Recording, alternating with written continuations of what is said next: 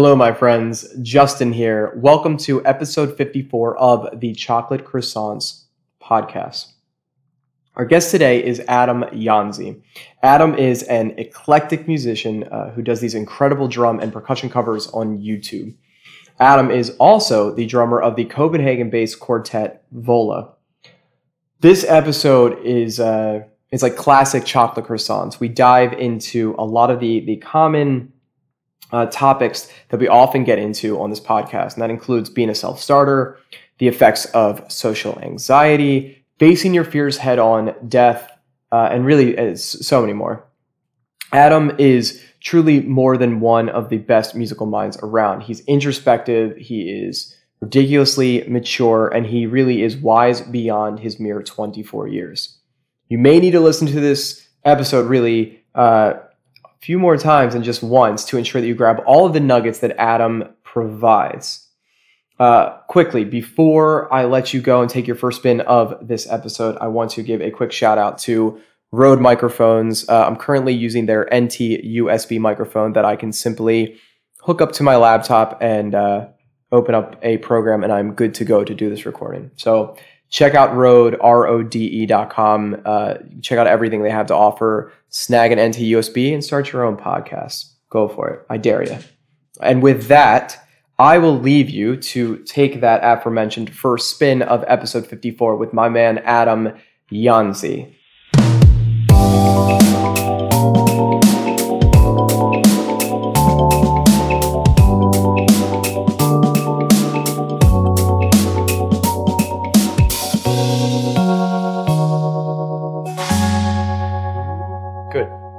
And we are both recording, and I don't see any errors, so we are good to go.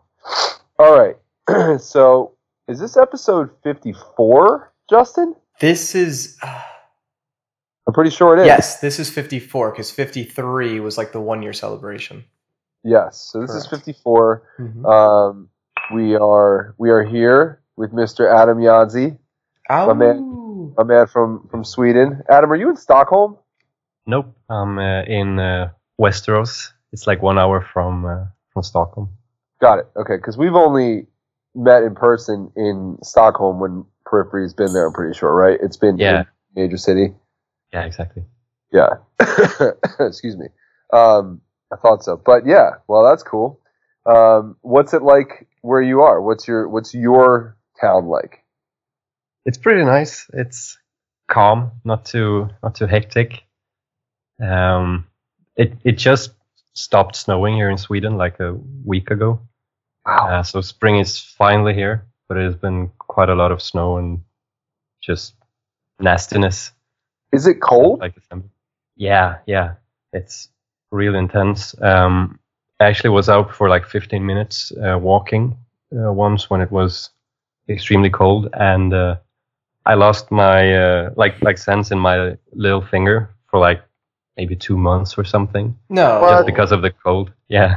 I thought you were going to say like you lost your glove. Like, oh, I was out in the cold and I lost my glove. And of course, tragedy ensued and here we are. When did that happen, Adam? It was in like February or something. Oh, wow. So how did that affect drumming? I don't know. I didn't think too much about it. I just went ahead and kept drumming, Well, that's good. As long as it wasn't like your fulcrum fingers, then I guess that's a good thing. I feel like the pinky's great for ghost notes. Is it not? The pinky is great for stability. I mean, it's great for everything. Yeah. It's great for control.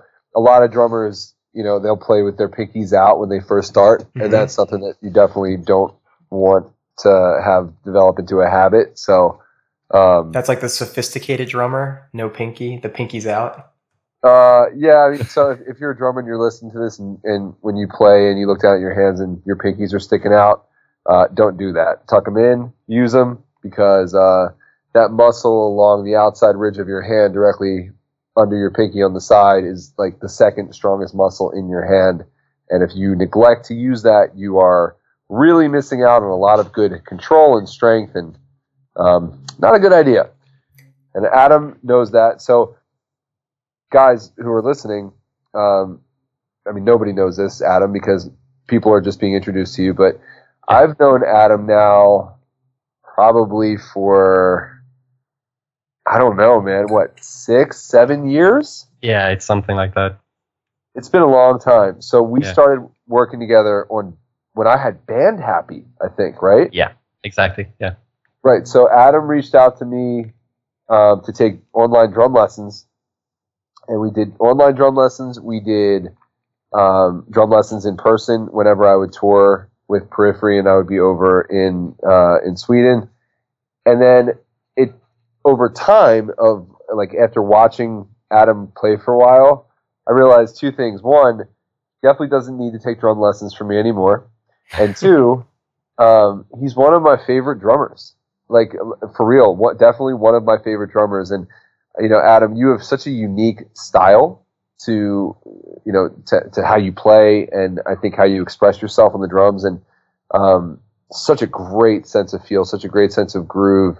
And when I first started seeing you put out videos, when I first started seeing you really performing, it was really just super gratifying for me to see, because you know, I know how hard you work, and then to see you just like come into your own as a player and really just like own it and be unique, was just awesome to see. And now I'm legitimately a fan of your playing and your approach.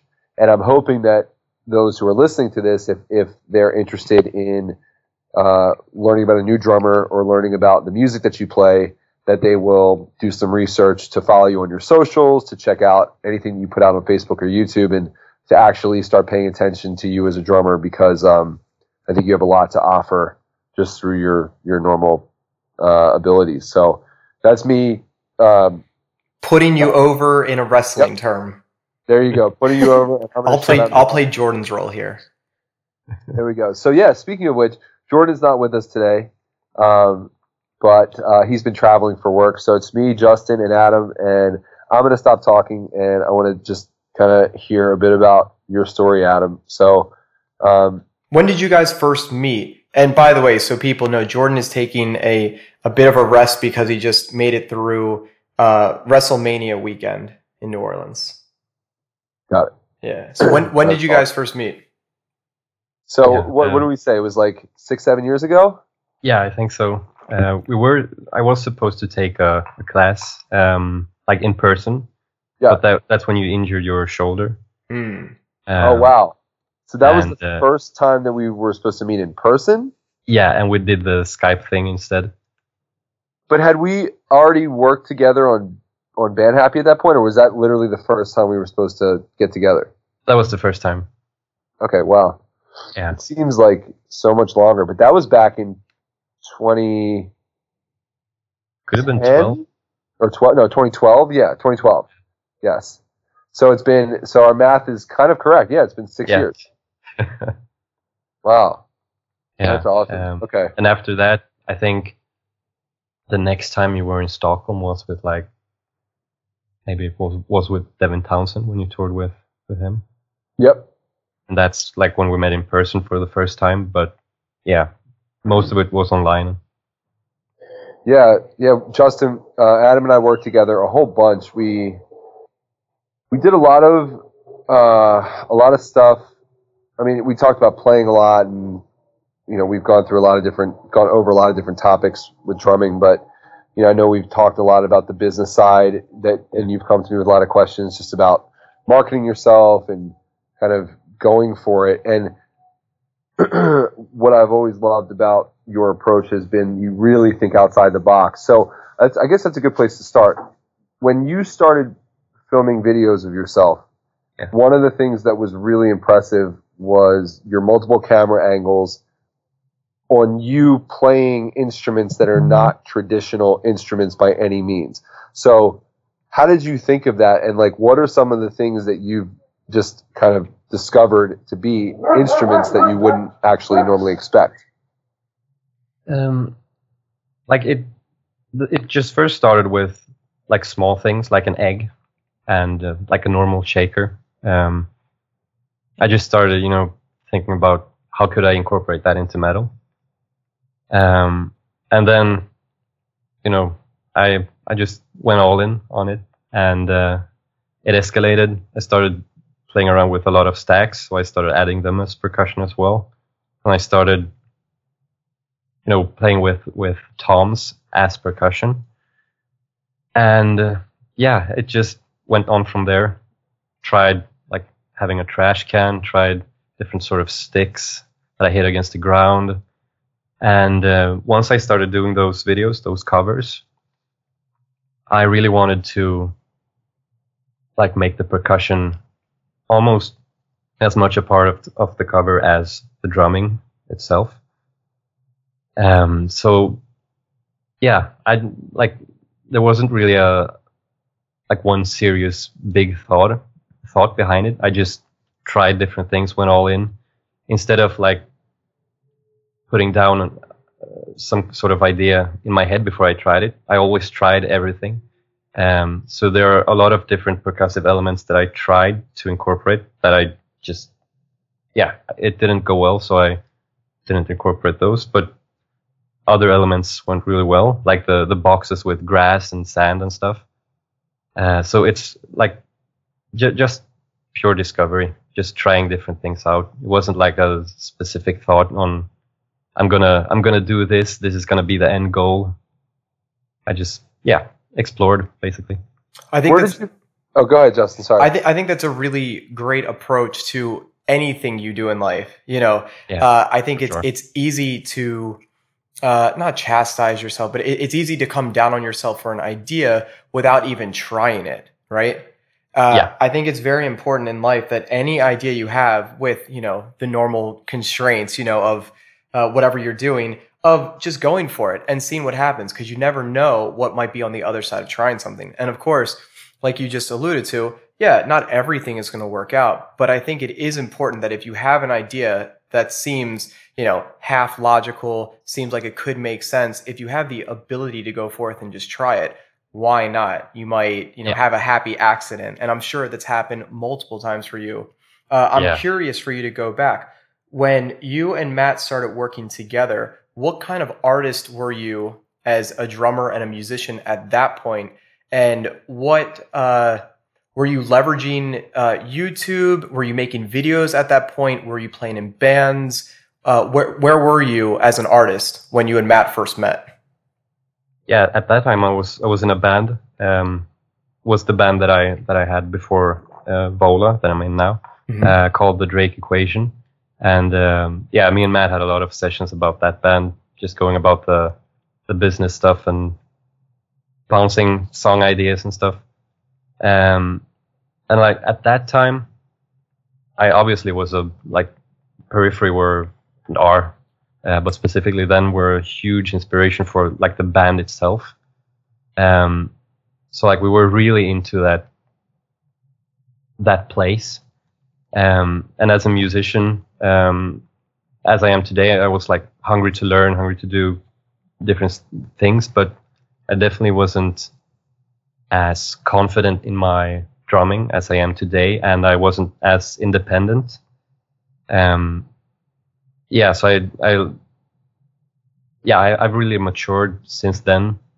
But I'm sure I'm going to mature a lot more, of course. I'm still I'm barely 24.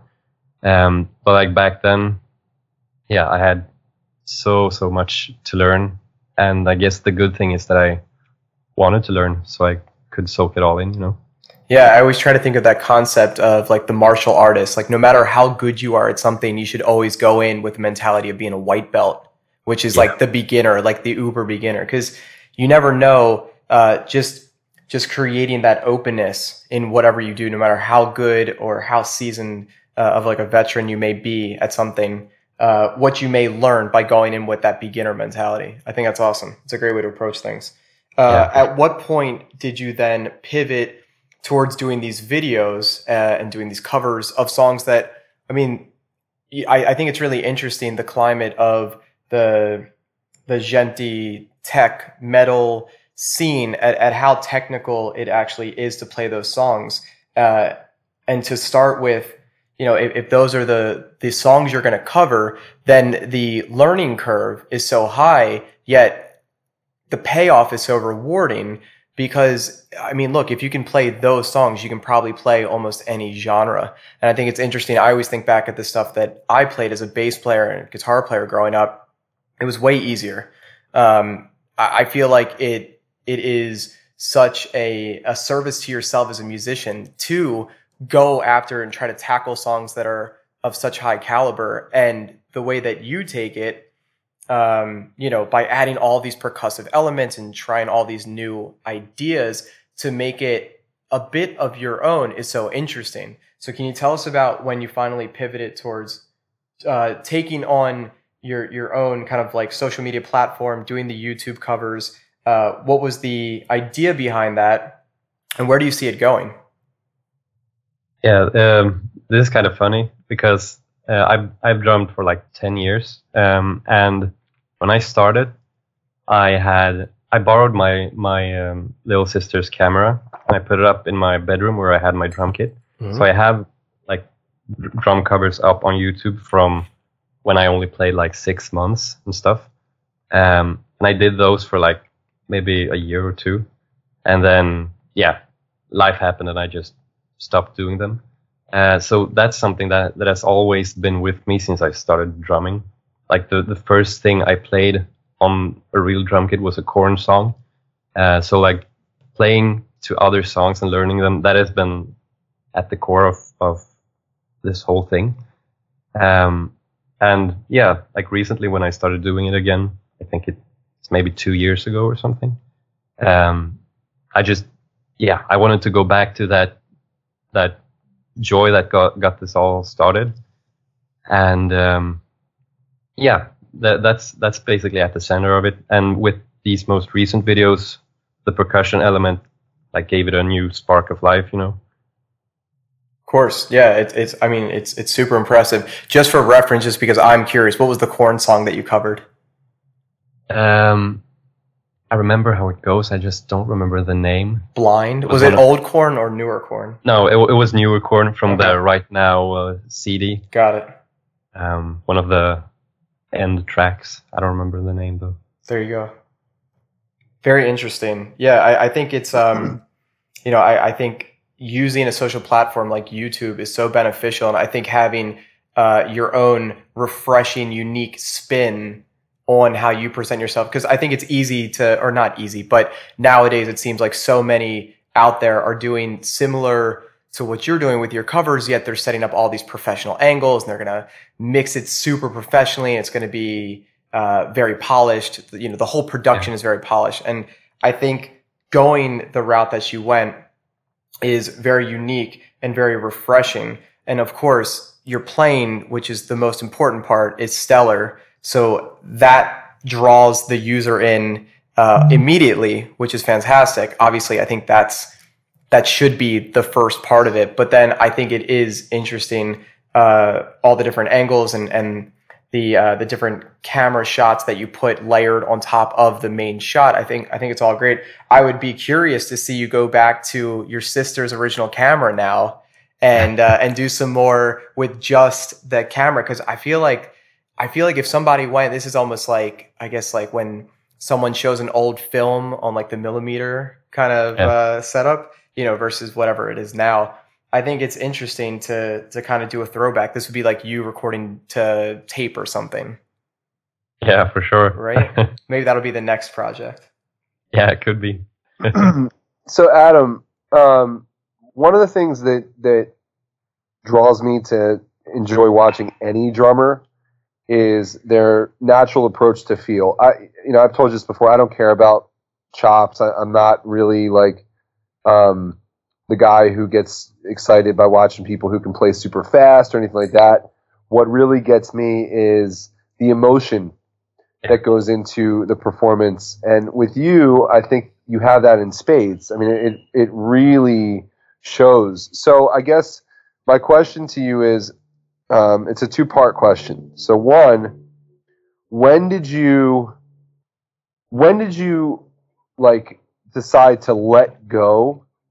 And maybe this was something that you've had forever, but if it wasn't, when did you decide to just let go and just like let all of your emotions out through your drumming? And then two, is there or are there certain things in your life that do inspire you to perform with the kind of emotion and intensity that you do? So that's a two-part question, but hopefully that makes sense. Yeah. I really like that you like can feel the emotion, because it's definitely there, and it's a big part of my drumming and of my like drive as a drummer. Yeah. I've always had an emotional approach to music. I just haven't been able to show it until kind of recently. And yeah, it was about like personal maturity. I really needed to kind of find myself and let go, like just by myself, not behind the drum kit, but just on my own. And a few things did happen in my life that just kept going in that direction, and then finally it just snapped, you know. And now it's like the big push for me in music, the motion that I could like show with the music that I could create, that other people could perhaps feel through music, because that's something that I've always felt is like central when listening to music. So yeah, I mean, I could go in depth on what kind of stuff happened. Yeah, please. That was my next question. I mean, I'd love to if there were major milestones or markers in this journey of yours that really pushed you in that direction. Yeah, the big first milestone. Like I said, I always had like these emotions kind of building up, but I never showed them.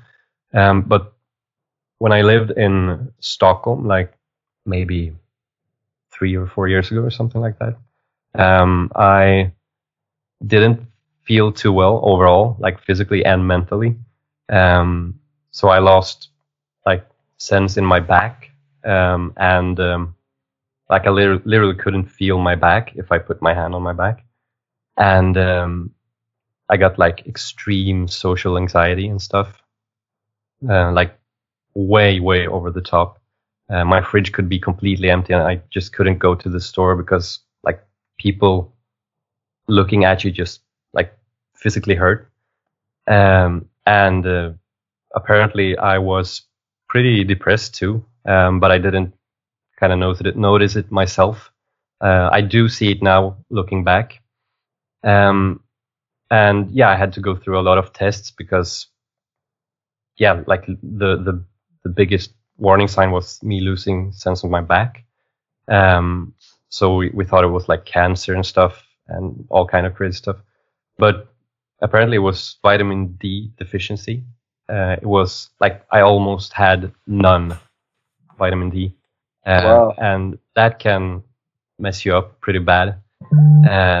So like, yeah, the physical stuff was directly correlated to that. The mental stuff just like kept going lower and lower in connection to that. And I was going to say, was the social anxiety stemming from the physical challenges that you were having?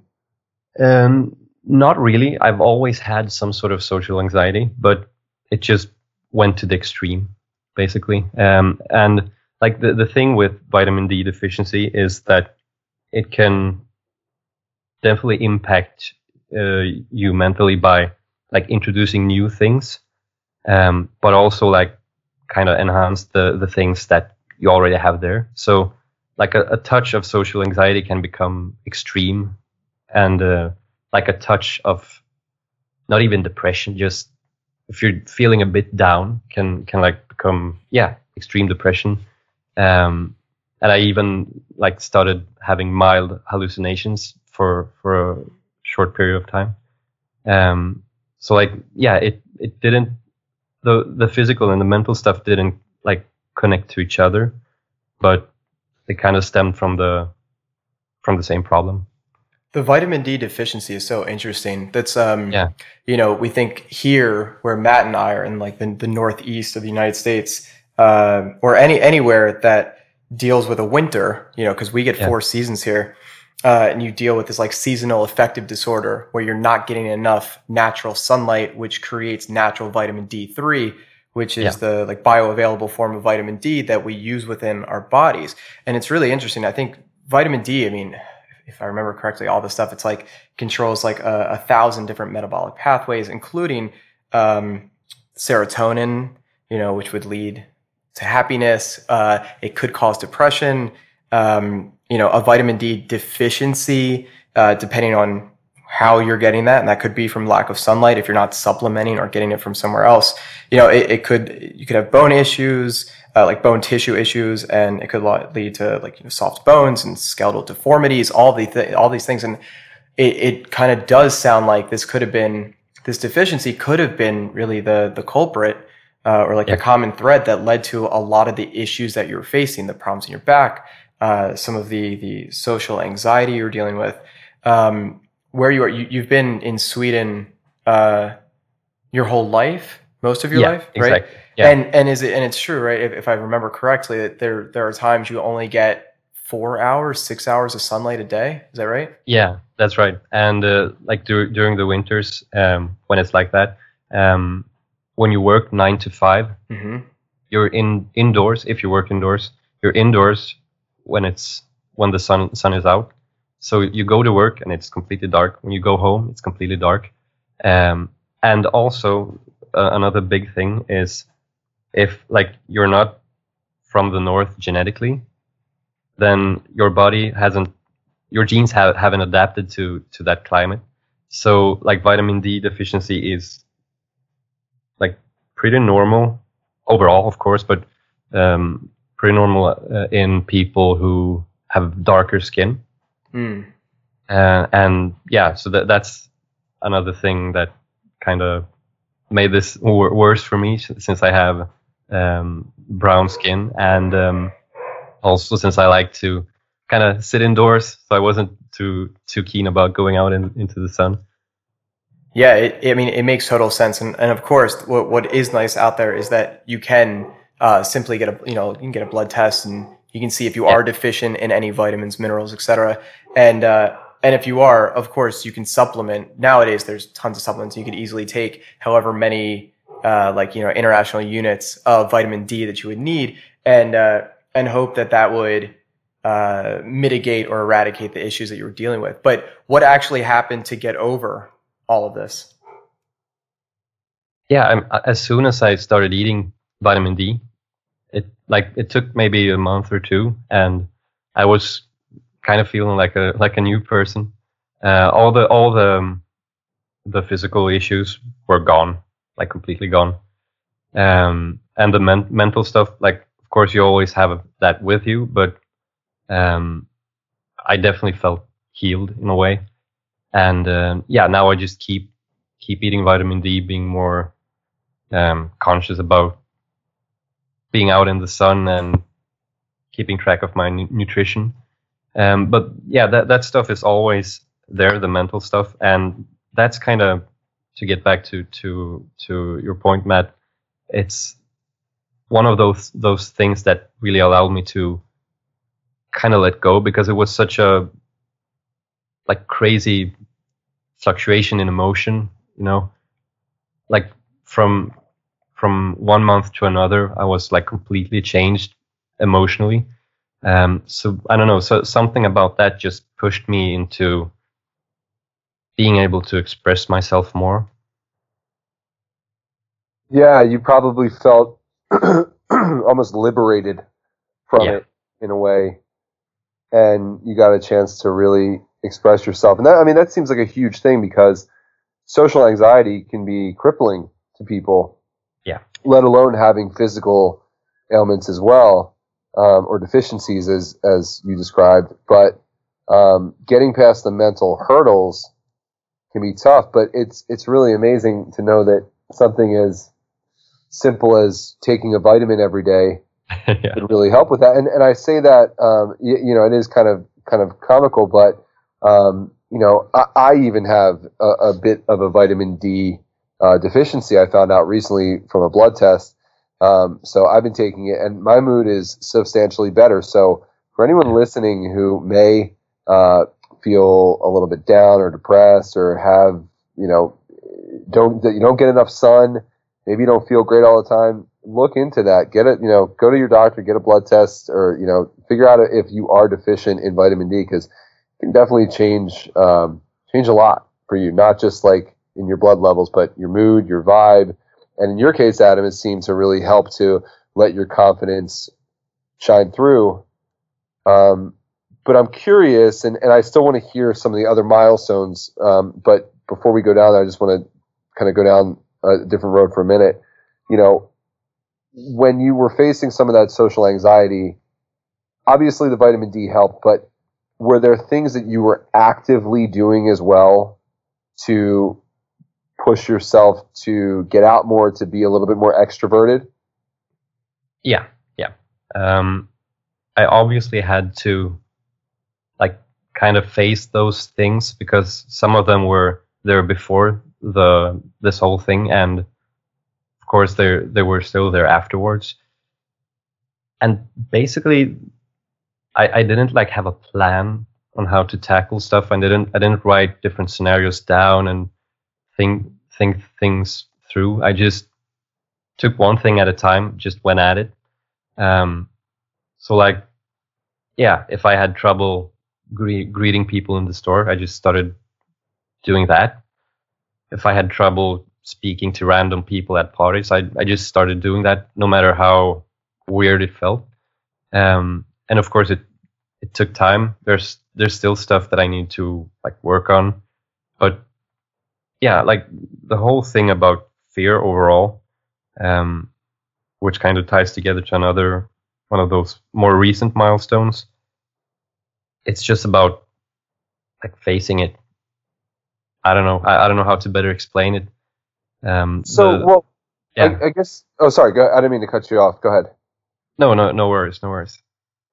Well, I guess my question was, there's a lot of people who, I guess, for lack of better terminology, they're not self-starters in this sense.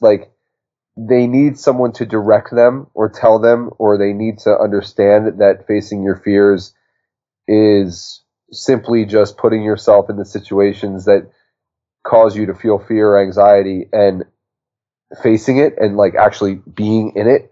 Where did you learn that? Was that something that you read? I don't know. I kind of always had that. I didn't find it in a book or something. I think it's part of this drive as a musician.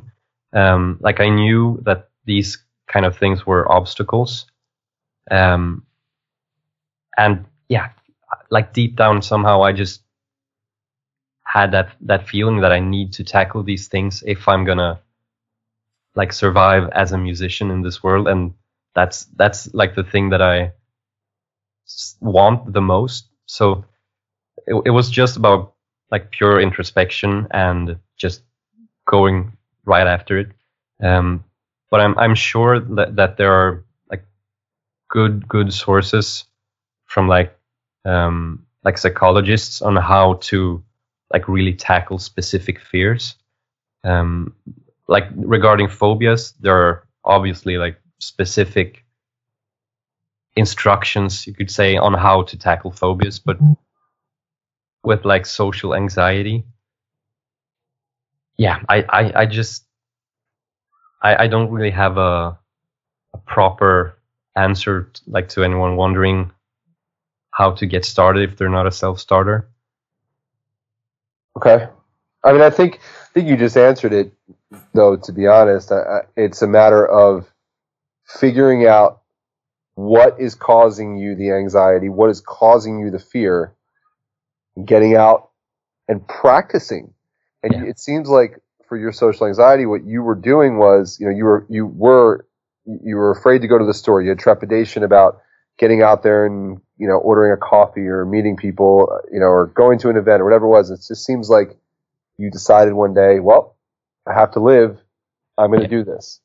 And do you still feel any of that fear or anxiety now in those situations, or do you feel like you've completely conquered it? I don't feel like I've conquered it because I don't think that's a real possibility, really. I feel like I've taken control of it, but it's always there. But I can like stare right into the whatever problem it is. But when I haven't slept, I haven't eaten, when I'm feeling down, like let's say I have a really, really bad day, no sleep, no food for some reason, and it's a shitty day, then it can be quite hard to tackle those things. So it's like something that's always going on. But the more I tackle different sorts of fears, the more it translates into each situation. So I'm like kind of stacking up on you could say like fear resistance. I don't know, in different scenarios that aren't related to each other, but like just having that experience of going into fearful situations and taking control of it, it translates to every sort of scenario. So that's if I'm gonna give like concrete advice to someone struggling with this, just pick one fear and just try to take control of it. Don't try to make it disappear. Try to like live with it, look at it, feel it, and really get to know it. Whether it's fear of the dark, or fear of social situations, or one of my fears, which is fear of spiders. It can be like more everyday stuff like that. But yeah, just walk straight into it. Like if you're afraid of the dark, just walk straight into the dark. Just really try to take control over that domain, I think that really is sage advice for anyone dealing with fear of anything. Not trying to run away with it, actually trying to face it, maybe identify what is going on, what are you actually afraid of. And hey, look, specifically if you're like arachnophobic and you're afraid of spiders, it might be finding like a really cute spider or someone who handles spiders to introduce you. And really then it's just pushing yourself. It's kind of like, I'm sure it could be a very similar feeling for a lot of people to facing maybe skydiving or jumping off a cliff into some water, who has a fear of heights, something of that nature, where really you identify the actual fear, and instead of trying to ignore it, because it can always then rear its ugly head at any point in life and become a situation that then you're not prepared for, is really just identify the fear and then confront it and coming up with a game plan. I think you nicely came up with a game plan. You knew what you were kind of going to do, and you didn't run away from it. I think that's the most important advice people can hear in any fear. And this is really across the board with anything that you're dealing with that you may have a fear of. I'm curious now that you do a lot of stuff where you're engaged through social platforms where you may not have to go out and face the social anxiety fear. Did you recognize this fear and confront it by pushing yourself out of maybe your comfort zone of staying in? Were you playing the introverted card and just staying indoors more often, not going out? What did it actually take for you to step outside the comfort zone?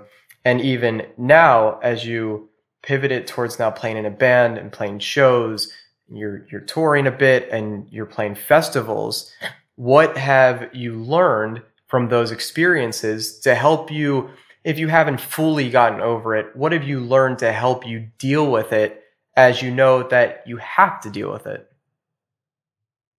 Yeah, that's a very big chunk of very big part of my life to kind of cover, because this whole year since I joined Vola has been so I don't know, it has been such a big step towards social freedom. Maybe I could call it that. Yeah. I have really, really, really tried to, no matter what, like I've made a pact with myself that no matter what happens, I'm gonna keep going down this path that I've chosen and just not look back. So like the big thing that has been done lately for me was not to go into like my own shell and just think things through. I have, like you said, try to put myself out there more and more. Like once again, confronted the fear, or it doesn't even have to be fear. It can be that small voice just telling you that that's not good enough, or that's not inspiring for people, or it doesn't sound as good as it could. Even though another part of you is satisfied. I've just made that pact with myself that I'm gonna go through with it no matter what. So with these covers and this Vola, this whole year with Vola, the whole thing has kind of the whole thing has happened thanks to that like pact strategy. I've had numerous times when I finished a cover, I've finished mixing it, filming it, it's all done, and I'm just not like, there's that voice just telling you that that's not good enough. Look at those mistakes, listen to that, it doesn't sound that good. And many times that kind of wins me over, and I think like if I had the choice, I wouldn't put this up. But that pact that I've made with myself doesn't allow me to back out. So like that kind of pact strategy has kept me going, and with this Vola thing as well, it has been a huge social boost. Since I had to, like before I even started playing with the band, I had to fly out to a different country and meet with them, hang out with them. So like for an introvert to do that, like these are people that I hadn't met at all before, and now I'm gonna stay at their place. I'm gonna hang out with them for like a day straight, and yeah, at the same time, like we're seeing if we're if we fit each other socially, to like if it works to cooperate. So like that was immense social pressure that I would have backed out of if I didn't have that pact telling me and telling that voice that no matter what, I'm gonna go through with it, get it done, and if it doesn't feel good afterwards, then I've done it. I can make a choice afterwards. But most of the time, it feels good when you've done it. It's like going into a pool. You're freezing when you're dipping your foot in and when you're starting to go in. But once you're in, it's all good, and like you don't mind staying a bit longer. So it's that has been the big thing for me. I think it wouldn't have ended well if I would have like went into my own shell and kept being introverted, you know. That's such a good way to describe it, Adam. Like the pool analogy. You're right. You know, it's like when you dive in fully, it's like cold on your body for 1 second, but then it's like refreshing and you feel good and you can sit with it. So again, I still want to hear more about the milestones and challenges that pushed you to the place you are now. But real quick, just to provide some context, how did the Vola gig even come about? Like what things happened that landed you in that opportunity to audition and then subsequently get the gig? Yeah. So basically they had like a stand-in drummer for a while, and then they wanted to find a permanent member, and they had a few festival shows, and they started looking for different drummers, The band is from Denmark, so Sweden is like a neighboring country. So that's why they started looking in Sweden and Norway and stuff. And they put out a Facebook post in a Swedish drum group asking for, asking for interest, basically, if someone would want to try out. And I saw that post. I think it had like one like, so it almost went by unnoticed. And I learned a song, sent in the cover of the song. So just to tie it to my covers, this is one of those scenarios where I prepared for something, but I didn't know what I prepared for by doing these covers. So I mixed them myself. I recorded myself, and all of these covers were like a learning period, and they still are. So when that moment came, when I saw that post, I was already prepared to learn the song, record it, mix it, and send it in. And that's basically what I did. And they liked it, so they wanted to, meet me and try out those summer shows. And after the first show, it was a festival in Germany. Everything felt good. I thought everything felt awesome with the band, and they asked me to join, basically. That's great. That's cool. And I mean, good for you for putting yourself out there and putting in the time to prepare. It seems like you saw a window of opportunity, you went for it, and it's now worked out. And what I was going to ask you was kind of like, what's your mindset now in the present and going forward? But you kind of already answered that question when you described the pact that you made with yourself, and that you're going to see this journey through. You're going to continue to play with the band and see where it takes you, and just continue on the path that so far is leading you down the right road. So that's awesome. But tell me more about some of the things that kind of puts you in the position that you're in now. Yeah. So one of the big things that happened last year was that my dad died a year ago. And that was like a big slap in the face by reality. That, since then, I think I've changed the most as a person than any other period of time in my life. I think the rest of my family could say the same. It was just such a big change, not just my dad not being here anymore, but also the experience of seeing what death looks like, basically. So he died in cancer, and we got to see the whole process. And I'm also I also look a lot at details, so I got to see how the rest of my family reacted, and specifically my mom, how she took the whole thing. And she, of course, she grieved, but I think she was the strongest person in the family. She didn't enter any destructive behavior. Like she took care of herself. She gave herself time to heal, and then she moved on with life. She took on the lessons from that whole thing. She knew that she had good years with my dad, and took those memories to heart, and just went on with life, basically. And seeing that, I knew I couldn't, back down and kind of, I couldn't kill myself over it.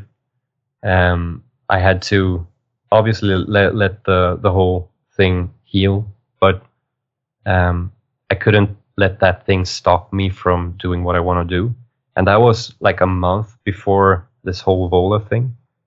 So it was really crucial for me to push through that whole ordeal, and also learn the lessons from that whole thing. Look at the look at the life he lived, look at the things he did, and think the things that he wanted to do but couldn't do. So there was like some bitterness with it, because there were a few regrets, a few things that he didn't have the time to do. And I think the only right thing to do is to take that as a lesson, to remember the good stuff, but also look at the bitter reality as it is, and yeah, take the lessons to heart. Man, Adam, I'm so sorry that that's something you're sharing on here. And of course we wish that wasn't the case. But it does sound like you were able to take such a trying, emotional, ridiculously hard, probably maybe one of the hardest things you'll ever have to deal with in your life, and you were able to find the light in it, which is so impressive and is so mature. And I know we've talked about death on this podcast before, and as Jordan would say, it's the greatest motivator. And it sounds like you found the motivation through maybe some, your dad saying that there were things that he didn't get to do, and you were able to take that as fuel for your fire moving forward to ensure that you try to do everything you want to do with your life. And I think we can all draw inspiration from that. Are there things, accomplishments, moments in your life that, I mean, you're young, you're 24, of course, but are there things on the bucket list that you say, well, yeah, I mean, I'm not going to wait on this, especially like, I'm sure when the Vola opportunity came up, you said, well, yeah, there's no way in hell I'm going to sit back and wait on this. I'm going to take full advantage of it. What are the other accomplishments and goals that you're hoping to obtain or get through in life? There are quite a few, actually. This whole thing with drumming and music is the major one, of course, and that is my focus. The Vola thing is the main road right now. That's like the what I'm putting most of my energy into. Just learning and getting better is that will always be like the thing on my bucket list that I will never cross off, because that's like the carrot that I'm always going to chase. So you could say that that's on my bucket list, but I'm never going to cross it off. I love it. That's a great one. That's fantastic. And yeah, there are a few other musical things that I'm kind of pursuing now. I'm not really ready to share those, but I'm sure I'll be able to do that in the future. But yeah, besides the music, I've really, really, really loved video games my whole life. And one of those major things that I've found now that's kind of on my bucket list is getting into the video game industry, or at least learning how to, like, what's behind making a game. I'm going to try to learn as much as possible, see if perhaps that leads anywhere. If not, I've tried it, and that's the thing that's on my bucket list, to try it out. And for those who are specifically interested in that, the internet is just brilliant when it comes to learning stuff yourself.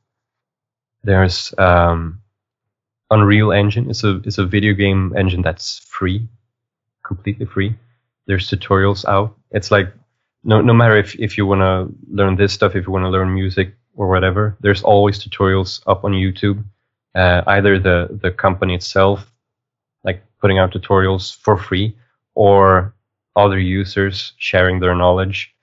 So yeah, that's also something that I'm currently working on.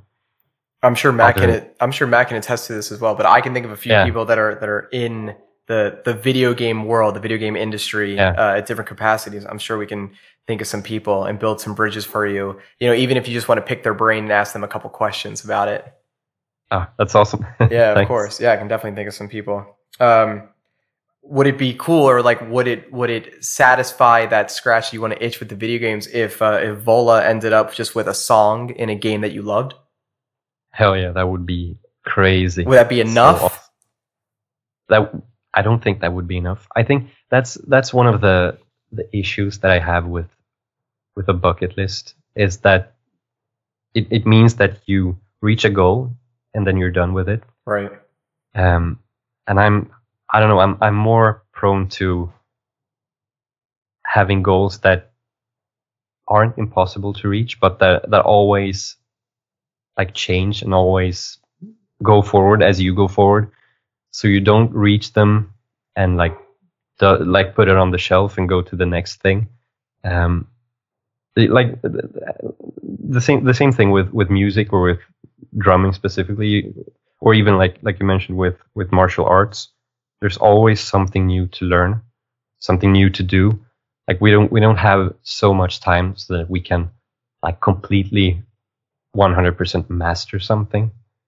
So that definitely wouldn't be enough. It wouldn't be, but I don't think anything would be, and that's part of the joy with it. I think it's really interesting. There's this amazing mover, Ido Portal. He's like the founder of the movement camps, and he's like they're just amazing movers. They study all these different modalities of, capoeira, which is like a Brazilian style of like dance fighting. If you ever play Tekken, you see what Eddie does. Yeah. Right? Yeah. Eddie kind of does that dance fighting. Yeah, that's capoeira. They study gymnastics and yoga and all these different things. And people say, oh, you've done something for 10 years. You become an expert. You're a master of this. You're a master mover. And he's like, what? Like, what's a master mover? Like, no, man, like this is a pursuit that I'll just do forever. I'll just keep adapting and changing. My goals will keep adapting and changing. And yeah, I think that's super cool, because when you find something that you're ultra passionate about, you don't really want the journey ever to end. And of course, something like playing an instrument, perfecting video games, curating and making videos is definitely something that I don't think you can ever necessarily master, especially if you have such a love for it. Of course, the passion may fade a bit at times, and it might be something that you pivot away from. And being passionate people, we oftentimes will find something else to fulfill that time, which is super cool. And then when we're itching for it, we can easily come back to it, which is cool. Yeah, exactly. Right? Exactly. Yeah. Matt? Yeah. So, well, two things. Was there another sort of big milestone? Because those two things or multiple things seem pretty impactful. And, just as an aside, again, I've expressed this to you before, but my condolences for the loss of your dad. You and I obviously have talked about that before briefly, not too in depth, but I remember when it happened, and I'm definitely sorry for that. But it seems like, as Justin said and as you said, you really took that happening and learned from it and studied what the people around you that you care about have, how they approached it, how they handled it.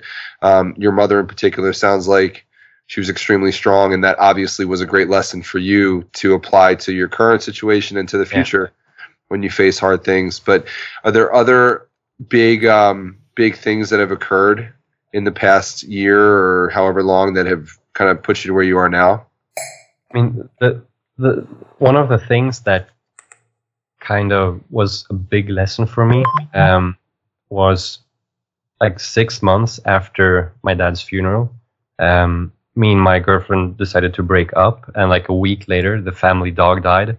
It was a lot of stuff at the same time. Right.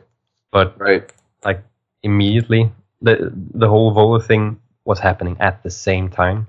And I had some other music stuff to work with as well. So I really, really had to deal with those personal things like on my own time and just take care of them before they grew to something nasty. Right. You were man, what a good scenario in some ways for those things to happen, because the Volo thing really forced you to focus on that at least during so many hours of the days, to where and you got to express yourself. You got to be creative. It was a new path that you were forging. It was just everything that is involved with joining a new band, going out on tour, creating music, recording. All of that stuff is extremely engaging. So it's a good thing. And then also, yeah, it can, as you said, it's something that either forces you to deal with the shit you have to deal with in the free time when you're by yourself, or you don't ever deal with it. And I've struggled with those things too. I've lost. I lost my dog when I was on tour, and being on tour during that experience was good and bad. It was good because it kept me busy and kept me focused on what was in front of me, but it was bad because it didn't truly give me the right situation or scenario or time to grieve and really focus. And that had to happen when I finally got home and was alone and could do that. But I can see how that situation kind of makes you either step up or not. And it seems like you definitely stepped up to the plate, dealt with what you needed to, are still dealing with it, I would imagine, but tackled things head first because the opportunity that was presented to you was more important than anything else. It seems like. Yeah, that's completely right. And like the big thing with this whole year, basically, I'm sure you can attest to this as well. Like, we can't throw a pity party for ourselves. Like, people are dealing with shit all the time. We can't just, like, be sad over ourselves and then blame other things when we don't take the opportunities that come along. Like, of course we need to heal. We need to take some time for ourselves, but we also gotta move on with our lives, basically. Man, I love the pity party remark, because I've been hearing that from my mom the last couple of days. I was in the hunt for these internships, these dietetic internships that you have to do to become a dietitian, and this is so classic Randy Goodman. Look, in hindsight, I would have done numerous things differently, of course, but I mean, what can you do? You just got to keep moving forward, and et cetera, et cetera. And as my mom has said multiple times, and this is like one of the things I'll just always remember, she's like, man, you have to just have your pity party and then freaking move on. It's like, you're allowed to feel those emotions, of course. Yeah. And fuck yeah, feel those emotions. I think that is so important. I know this is definitely a commonality of a topic we talk about. I mean, we exhaust this topic, and of course, because it's so important, but especially as guys, like there's no reason we shouldn't be able to just express our emotions and deal with them and emote.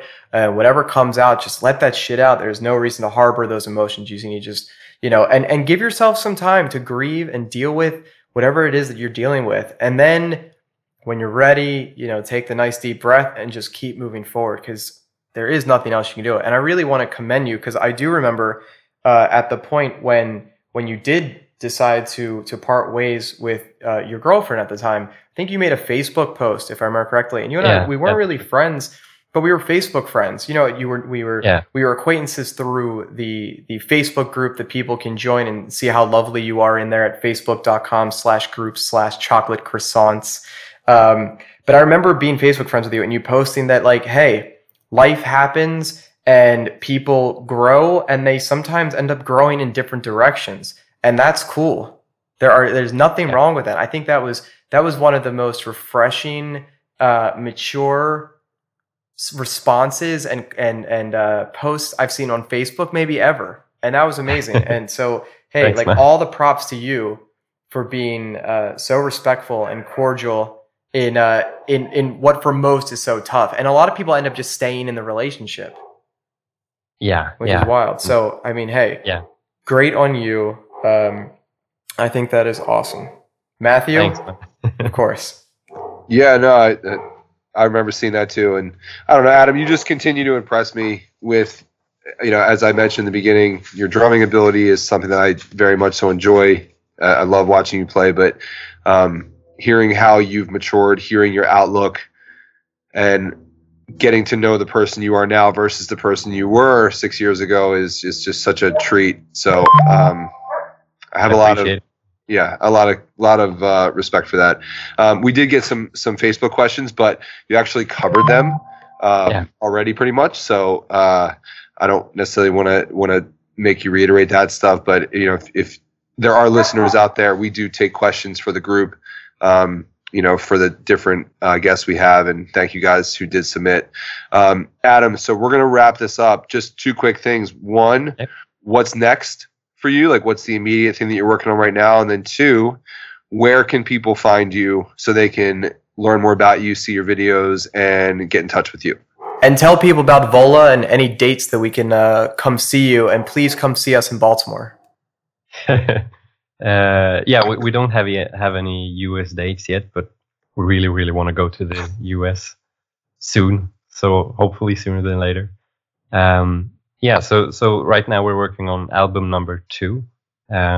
We'll release it early fall this year, and we got a few shows this summer. UK Tech Fest in July. Then in August we got Bloodstock Festival and then Euroblast Festival in October.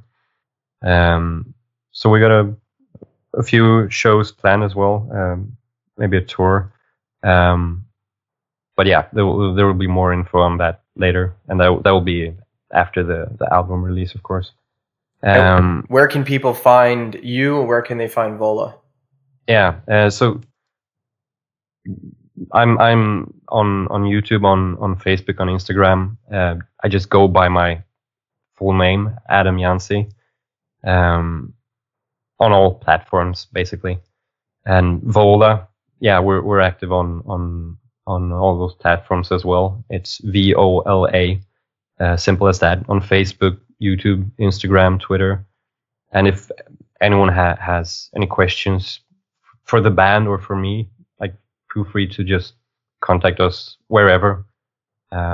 We'll reply as quickly as possible. That's awesome. Good for you, man. It's been great to talk to you. I hope I do get to see you soon. I hope that we get a chance to spend more time together the next time that I'm in town. Me too. Typically it's limited. And as Justin said, I do hope that Vola gets a chance to come over to the States. I dig what you guys are doing, so I know a lot of people would here. But yeah, man, well, thank you very much. As a listener to the podcast, I hope you enjoyed being a guest on the podcast. And I know for certain that the other listeners who are paying attention to this episode definitely took something away from it, because I think you had a lot of great things to share. So thank you for that. Thank you, guys. Yeah, man. So just to wrap up, as we normally do, guys listening, if you'd like to get more involved with the podcast and join the conversation, you can do so now by joining the Facebook group. It's facebook.com/groups/chocolate croissants. Go ahead there, request to join, and we will add you immediately, and you can jump right into any one of the conversation threads or introduce yourself. We'd love to know who you are, why you're here, where you're from, so on and so forth. We also do a lot of interaction with the guests there, and just as many daily updates as we can from either ourselves or people in the group. So there's a lot of good engagement. Also want to give a quick shout out to our permanent sponsor, Rode Microphones. Thank you very much to Rode for always supplying us with the microphones that we get to speak into, so that you guys can hear what we have to say and hear what our guests have to say. As always, we appreciate your time. If you have not yet, we would love for you to subscribe to the podcast. You can do that by opening up your favorite podcast app. You can type in the search box Chocolate Croissants, hit the subscribe button, and then you will get notifications on when our new episodes go live. And if you have Wi-Fi, it'll download automatically to your phone, so you can listen when you're on the go as well.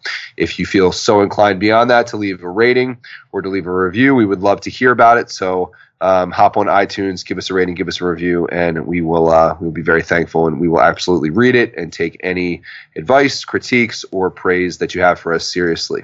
And when this episode goes out next week, you'll be able to find it on YouTube as well. And Adam, since you are so proficient on the platform of YouTube, you can teach us what we're doing wrong. We would appreciate all of your comments, hatred, support, comment, whatever, criticisms, all of it. Please send it my way. And yes, thank you, Justin. Everybody who doesn't, obviously you guys don't know, but Justin has spent a lot of time over the past couple weeks, and Joe Hamilton as well, uploading these videos to YouTube, getting these episodes up there. So you can now find us on YouTube as well. Just search Chocolate Croissants. But yeah, guys, thank you for listening to episode 54. And on behalf of myself, Justin, and Jordan, I'm going to take Jordan's line here by saying... Let Adam do it. Oh, yeah, Adam, you do it. Bye-bye. Bye-bye.